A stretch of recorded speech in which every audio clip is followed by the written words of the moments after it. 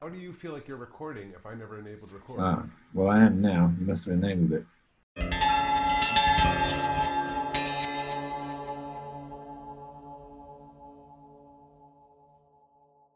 Welcome to episode 4 of the Beautiful Tornado podcast. We hung out with Richard Naviaski to hear about his positivity mission. Rich is a songwriter, poet, firefighter, transatlantic sailor, and a dad. He does a lot of stuff and then sings about it.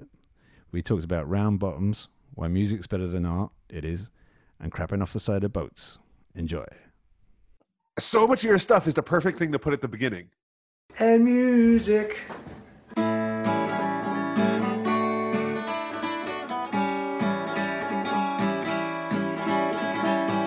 I love fall leaves lying on the ground under my feet. I love the way they sound. I love the breeze blowing them around. And music. I love the sky when it's blue and white. I love the stars piercing through the night. I love the feeling that everything's alright. And music. I love my dog, who's more than just a pet. I love walking in the rain and getting wet. I love a hot sauce that makes me sweat. And music.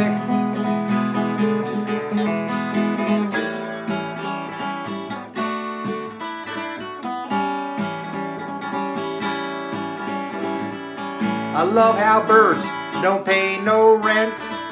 I love to sleep outside in a tent. I love the cold air blowing from my bed. And music.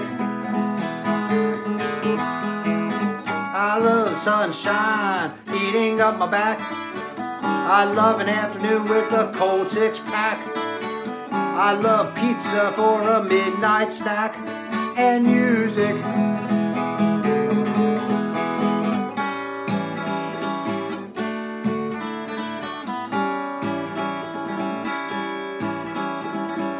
I love my girl with laughter on her lips. I love to watch her when she shakes her hips. I love the way that my heart flips. And music.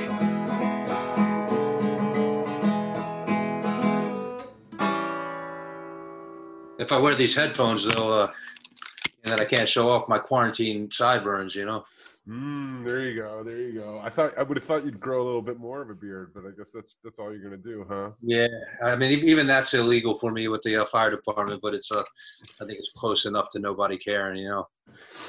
Yeah. What are beards a problem because they're flammable, or are they a problem because they get in the way of like your respiration? Yeah, it's supposed to be because of the mask. Yeah, I guess our whole bodies are flammable. I guess when Yeah, that's what I was gonna say. Yeah. The beard would seem to be the least of your problems. I mean, you're probably like one of the only musicians I know who actually probably gets that satisfaction out of stuff in their life. Like actually was like, oh, I actually do something real as well. You know, it's like I always say to Sarth, man. It's like I'm, you know, like I feel like almost like you know, it's a misnomer because I'm like you know, I just pick up my guitar and mess around. But like you're a musician, Sarth's a musician, man. I'm just a messer arounder, you know. That's the way I look at myself, you know. But you know, I've always had the affinity for words, you know. So for me, the music is just a vehicle for the words, you know. It's empty and not. This city in quarantine, a prison of eyes. You know, You've got a very distinctive way of playing guitar, actually. It's like, I noticed that. It's like there's something you do where you do this kind of like flicking like outwards with all the fingers like this. yeah. And I've seen people do it, but like a long time ago. It's like you just don't see people do it very often. And actually it's really nice because you kind of plug in, but you're also doing this as well, like almost like a flamenco guitarist, like hitting it that way, you know, and stuff. And you just get this, I don't know, it's like very sort of, it's like your guitar playing and your singing are very kind of locked together. It's like they're sort of, you know, they're kind of influencing each other. Do you know what I mean? Yeah. Yeah, I mean, for me, that all comes from not really knowing what I'm doing, you know. So it's you know, and doing it long enough that it you know kind of turned into a little bit of a sound of its own, you know. Yeah, I always call it like you know, I had this idea that it'd be really cool to be able to finger pick, you know, but I'm a little too lazy to really learn how to finger pick, you know, you know, like the actual strings, you know. So I consider myself more of a finger strummer, you know. Right. Nice. On the subject of finger picking, I tried actually not long ago. I tried to learn a Townes Van Zandt song, like "If I Needed You." Okay. And it must have taken me about 6 weeks to get the pick, and I'm still not that good at it actually. But it's so difficult. But that folk style is just such a beautiful sound. You know, that's actually the sound that I was you know, dreaming of being able to play. You know, I listen to, you know, over the more recent years, you know, I listen to almost exclusively like folk music, but really more like bluegrass music. So, you know, which is you know, takes, you know, 7 lifetimes worth of practicing to be able to play that kind of music, you know. So so I think that kind of influences the way my accidental sound comes out, you know. But it's you know, it's certainly not that sound, but that's the sound that I think influences the way I play, you know. Right. So I was thinking that here at this spot is where we should play one of your songs, one of the ones that used a lot of finger picking. Yeah, actually, "Boring" is a pretty good example.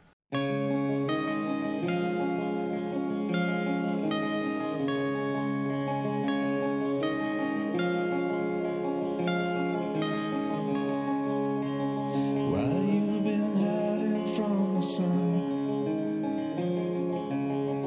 you've been away for far too long. The waste of everything you've done,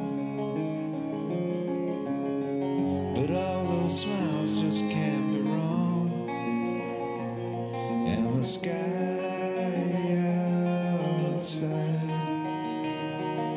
is blue and wild, and I know it's boring, but it still needs to be said while there's still a way to turn your life around. And I know it's boring, like the pictures in your head in the seconds just before you hit the ground. You close your eyes.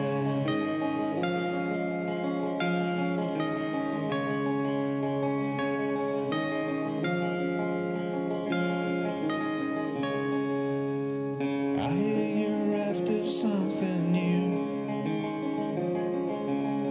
but you just don't know what to do. You drown yourself in alcohol. It's just another shade of blue, but the air outside is clear.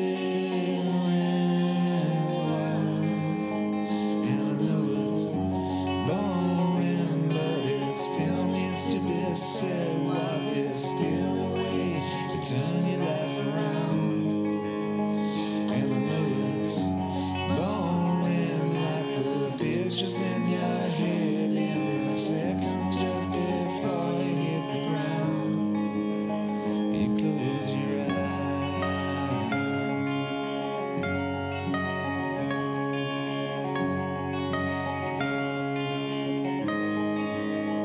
You close your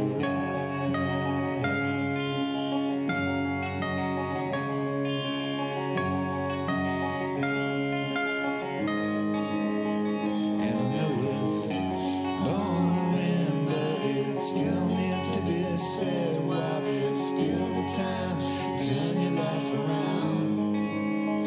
And I know it's boring, like the pictures in your head in the seconds just before you hit the ground. You close your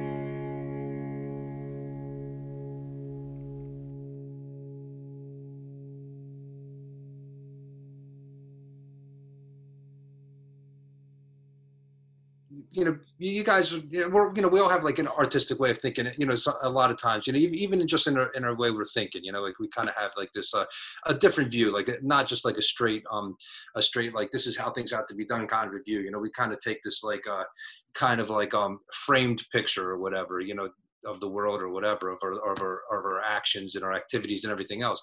So in such, sometimes I think all of us fall into these, like states of mind sometimes where you got, it's like, it's happening right now, and you try not to lose it because it's happening, you're in that, like that full moon in your mind. I mean, something I've really kind of felt, this, kind of looking and listening to your work today, things can shift from like kind of humorous or to very kind of like moving. It seems sometimes moving on sometimes very quickly seem to flip between the two, or sometimes even they're both there at the same time.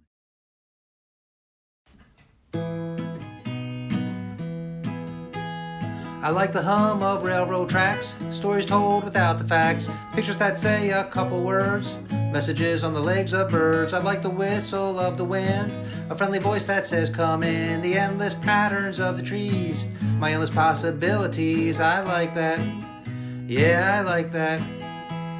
I like my coffee pupil black, going where I can't go back, rattled words inside my head, reminding me that I'm not dead. I like the gray glow of the moon, sunlight in the afternoon, the endless patterns of the trees, and when I have epiphanies. I like that, I like that.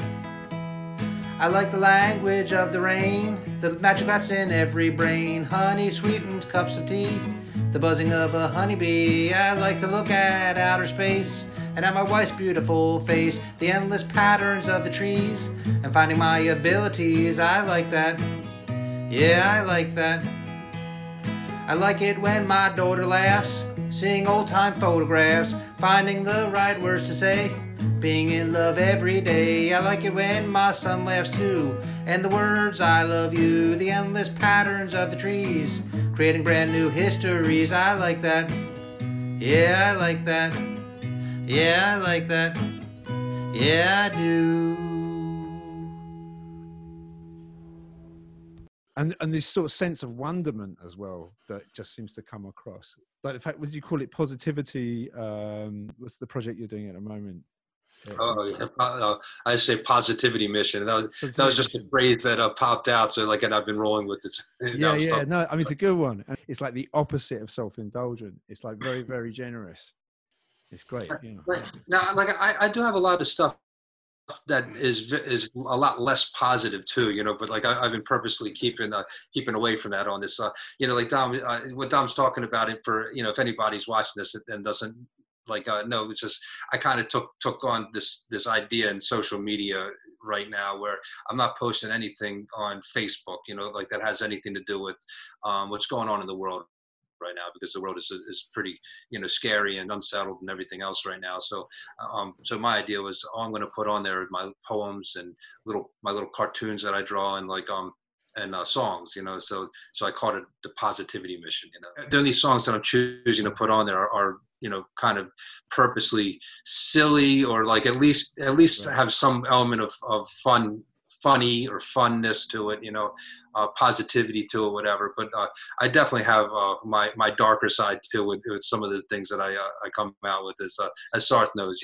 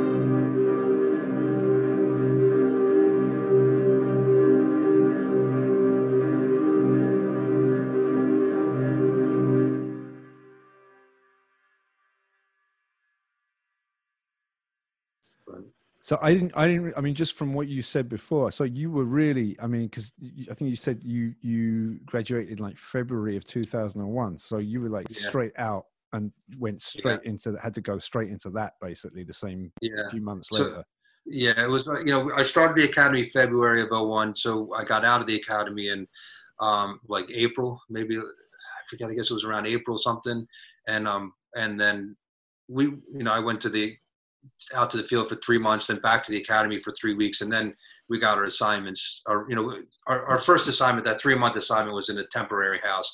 Then after we went back to the academy for 3 weeks, we went to our permanent assignment. Where we were getting assigned for indefinitely unless we decide to transfer. Which I did transfer 2 years later or whatever. But so it was 2 months after we got our permanent assignments that 9/11 happened. Right. Oh, John Tierney, I didn't know you long, but the feelings I have for you belong in a song.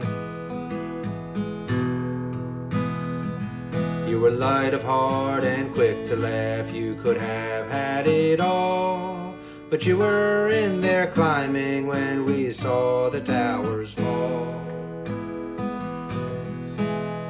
When we saw the towers fall,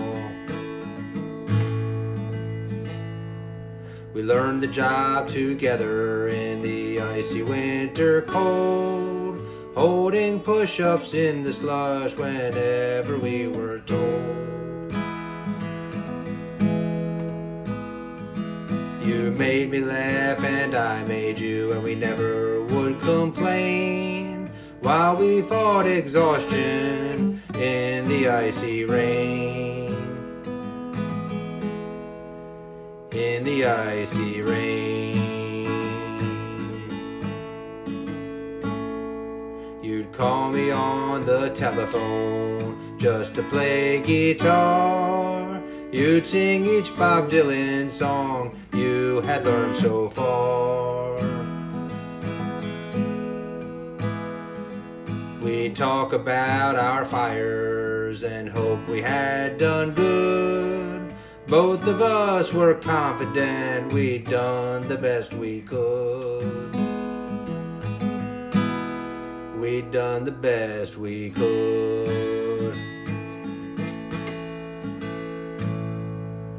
I was down there in that dust when I got the word from another friend of ours. It broke me when I heard. My heart and my stomach fell, and so did my tears. John Tierney left this life at 27 years. At 27 years. Oh, John Tierney, I didn't know you long, but the feelings I have for you belong in a song.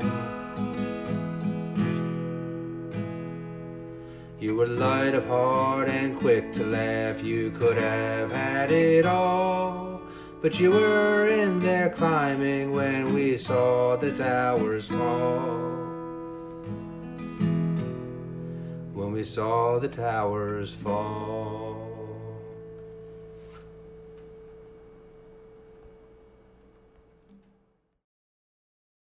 So I was thinking about it, right? And I was thinking while I was listening to that song, it does seem to be true that people who have experienced more very difficult stuff over the course of their life tend to be able to say like, yo, we got to be positive during this thing. Well, it's like maybe people who've had like a little bit less exposure to quite so many tragedies, this is like the biggest tragedy they've ever seen. This is their thing, Right. Maybe. Here's a good one. There's another love song. I got a lot of love songs, but this one's a little bit more of a lust song, but that's all the same thing a lot of the times anyways. So here we go.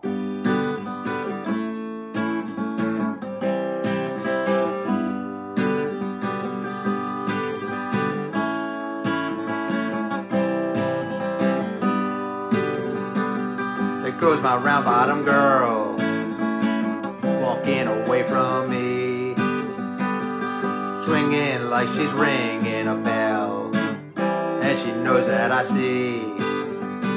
Now here I am at my job, and there she is in my head.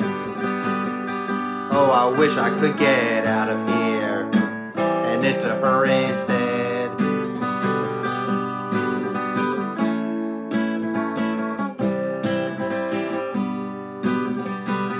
Here comes my round bottom girl, like a sunshiny day, with hips announcing as she's bouncing for me that she's ready to play. Now every thought in my mind is caught in her like a web.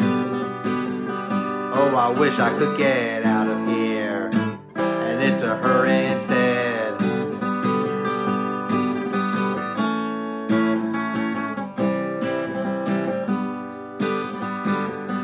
Here's my round bottom girl with her strawberry lips. She adores me and that's why she allures me with her hands on her hips. Now why am I outside and not in her bed?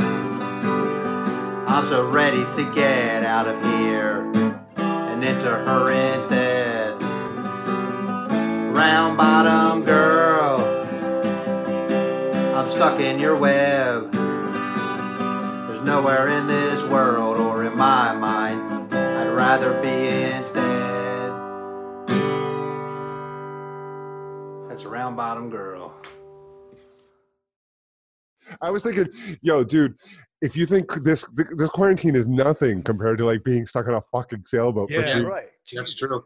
With a bunch of people, they all spoke Polish too, except for me and Yohanan, who was an Israeli guy. He's actually still a very close friend of mine. He's awesome. He's the only other person from the boat that I'm in touch with, but he's such a good person. And like so, the two of us were kind of in our own foreign land because they just spoke Polish the whole time, you know.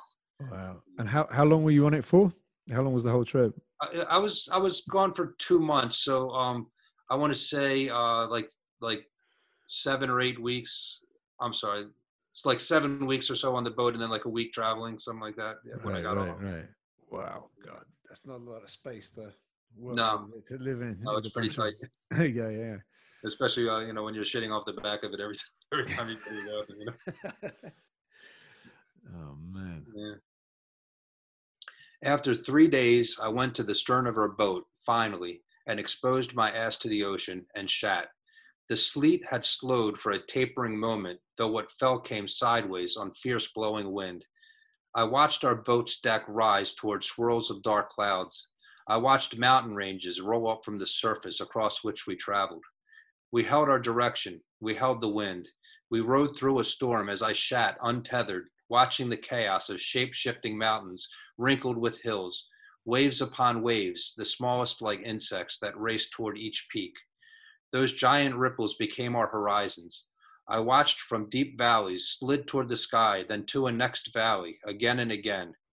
Again and again, a wind gust or twist of the ocean brought the slap of a giant, a roll of our boat, a broken off wave deluging the deck, our mast tapping ocean, then swinging again to point at the sky. And that's where I sat, performing my function, at the confluence of air and sea, watching a storm. I mean, and they didn't like. Rich says he'll never eat kielbasa again. I'm looking at that. I've to be able to. You know, it took me a while. I don't even know what that is. What is kielbasa? You know, like Polish sausage, Polish smoked sausage. Oh, okay, right. Yeah, that was like our meal for the day after day for a while.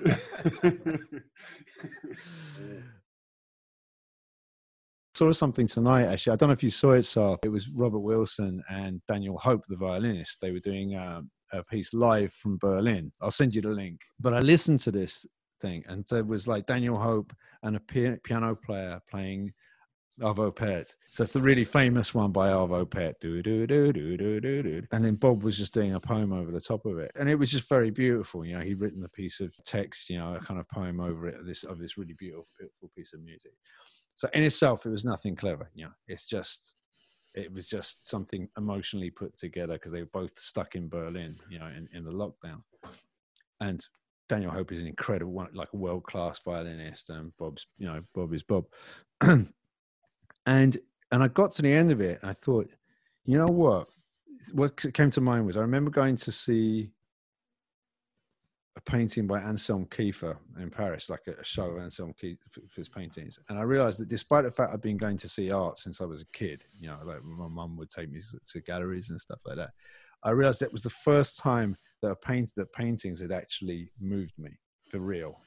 And I realized that it had never actually happened before. I thought it was. I'd always been kind of disappointed by the effect it was having, but I guess, that's just how it is, until something did have that effect. And tonight, when I saw Bob and Daniel do this thing, I had this moment where I thought, this is the first time with absolute clarity that I've actually tangibly understood the importance of art on our inner lives, because it was so powerful, the feeling in this situation, the context of it and whatnot, and the calming and kind of the surge of emotions that were kind of going through me. There was me, Ali and Luca all just standing sort of silently in the kitchen, just listening to the performance. And it was just and so often, being a musician or some kind of artist and whatnot, sort of struggle to find meaning in what any of that stuff I'm doing is about. But so it's a very rare moment to really be acutely aware at that point of thinking, oh, that's what this is about. Because there's the outer world and there is the inner world, and it was just to suddenly become so aware of that inner world for a few minutes, was kind of, and, was quite something.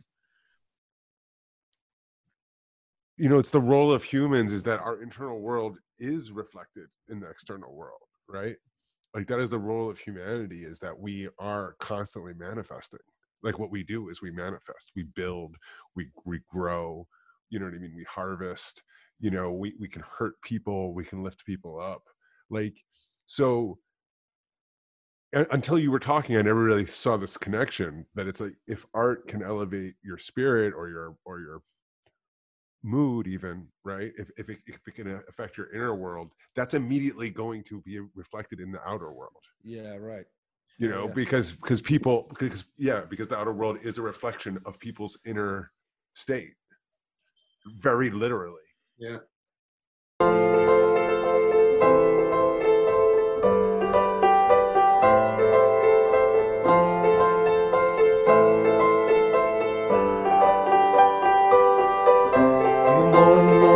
Of a snow melting day, a hollering baby was born in the hay of a horse farm. The horses had all run away.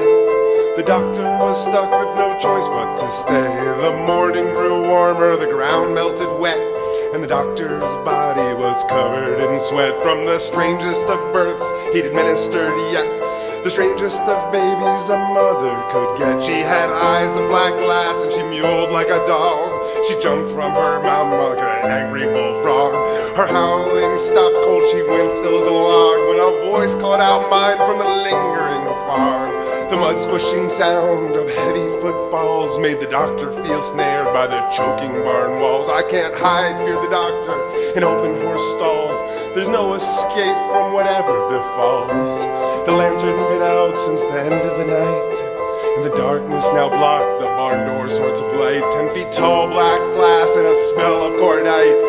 This is bad, thought the doctor. The doctor was right when the demon distracted by the baby in the hay. The doctor could not make himself run away like the horses. Something was making him stay. Curiosity again was winning the day. The demon bent down, far down, to kiss his young bride and swallow her whole. Just a hoarder inside. He took up the baby, and then in one stride, he stood at the doctor in a shivering side. There are so many things in this great world to see, said the demon, and here you are looking at me. I could turn you to coal, or hang you on a tree, or today on a whim I could let you be free. The doctor woke up holding a mother's hand. It was snowing, their horses and fires being fanned. The baby had already learned how to stand and sing beautiful songs to the war-torn land, and sing beautiful songs to the war-torn land, and sing beautiful songs to the war-torn land.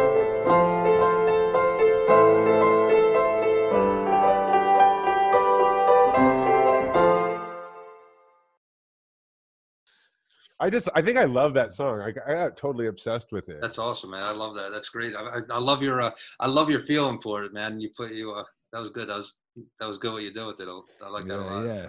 It eats at me, that song, because it has a really strong sense of meaning in the words, but I can't say what it is. It's got to me, it's got a real kind of like magical realist kind of, like when you read like Gabriel Garcia Marquez and like something really powerful and emotional happens, but at the same time it doesn't quite, but it's strange and kind of otherly, That thing where sometimes it's more real, or like like something even more important is being communicated. By the fantasy. It's like the sort of otherness amplifies it, doesn't it? Yeah, which I suppose is what poetry is, isn't it? With starts with, because I remember us talking about what the song was about when I first sent it to you and stuff like that. And it's, it's like, but I try not to explain, because I lose. Right, yeah. You lose the meaning when you try to explain. Yeah. Well, that's when poetry is good. When poetry is doing its job,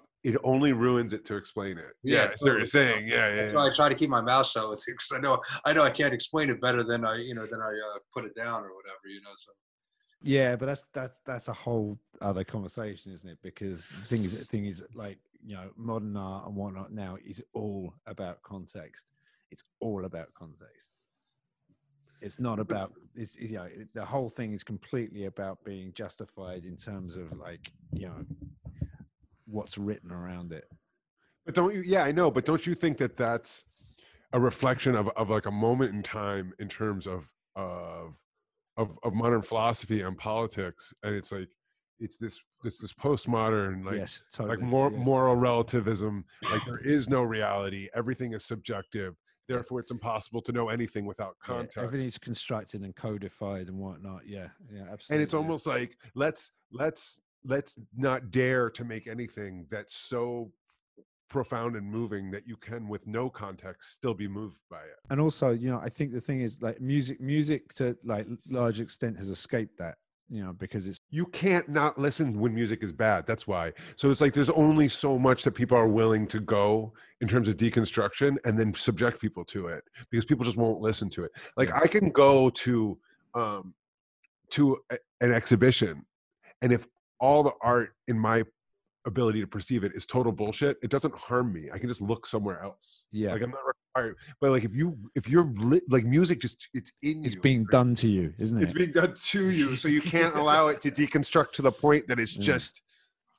And also, there's something I always found interesting that they're for a long time, like even through time, like like the, when there's the YBAs, young British artists, and all this kind of thing in the '90s, stuff, Damien Hirst and stuff, and there seemed to be this kind of thing where it was legitimate for kind of credible visual artists to make really terrible music, and somehow it was legitimized and there was a certain kind of ironic cool to it, blah, blah, but it didn't work the other way around. So there was this kind of, I always thought there was a really interesting thing, this rule that seemed to have been kind of somehow created, that almost that visual artists somehow were more knowing, and somehow there was like some kind of weird hierarchy going on there, which personally I think is absolute bullshit. And I don't really have much time for that. I think music is a form, something which is just, you're basically pushing atoms around. You're kind of manipulating the universe by doing it. It's like it's this emotional thing, and it's a physical thing. It's like working. That is just some. I mean, I'm not trying to do it like a one-up. Music's better than art or whatever. I am doing that, but but I'm not.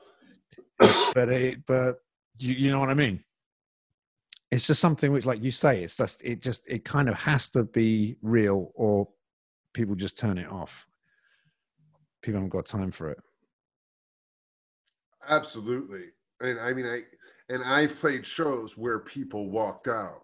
Yeah. Like when we did Metal Machine Trio in Paris, people are putting their programs on the stage and walking out. Right. You know what I mean? Like I've definitely played music where I was doing that to people and they were not okay with it. And they didn't feel like any obligation to accept it or to attempt to justify it necessarily. Yeah. You know, some people did, but you know, some people enjoy noise, right? But like it's just not the same level of ability to justify something that's unpleasant. I've got or impenetrable. I got a quite funny little story to do with it. A friend of mine, Lewis Amar, who's a filmmaker and painter and noise musician, and we've been friends for years. And sometimes I would kind of like get involved in some of his projects. And there was a film that he made, and we did like a live guitar noise performance to the film in this gallery in the East End. So basically, the film is up on the wall. And Lou and I are standing there just basically screaming, making these guttural noises with these detuned guitars and just kind of like howling, like kind of, you know, and Luca, my son, was kind of about, I don't know how old he was, like maybe about 4 or something. And he was standing there, you know, with this other sort of group of people watching. And he turns to my girlfriend. He went, "If I'd known, Mummy, I would have brought my guitar."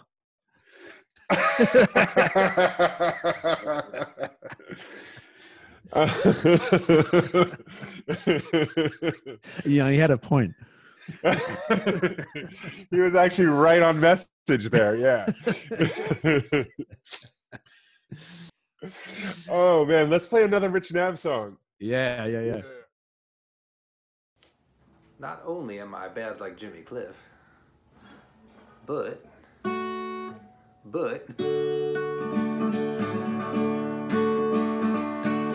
I am the happiest man that I ever did know. As far as I know, as far as I know, I am the happiest man that I ever did know. As far as I know, as far as I know, as far as I know. I see a lot of people smiling at me, showing all of their teeth. I hope they're happy, but I don't know. All that I know is what I know, and what I know about me is I'm pretty happy. I love my family and I'm pretty happy. I am the happiest man that I ever did know. As far as I know, as far as I know, I am the happiest man that I ever did know. As far as I know, as far as I know, as far as I know.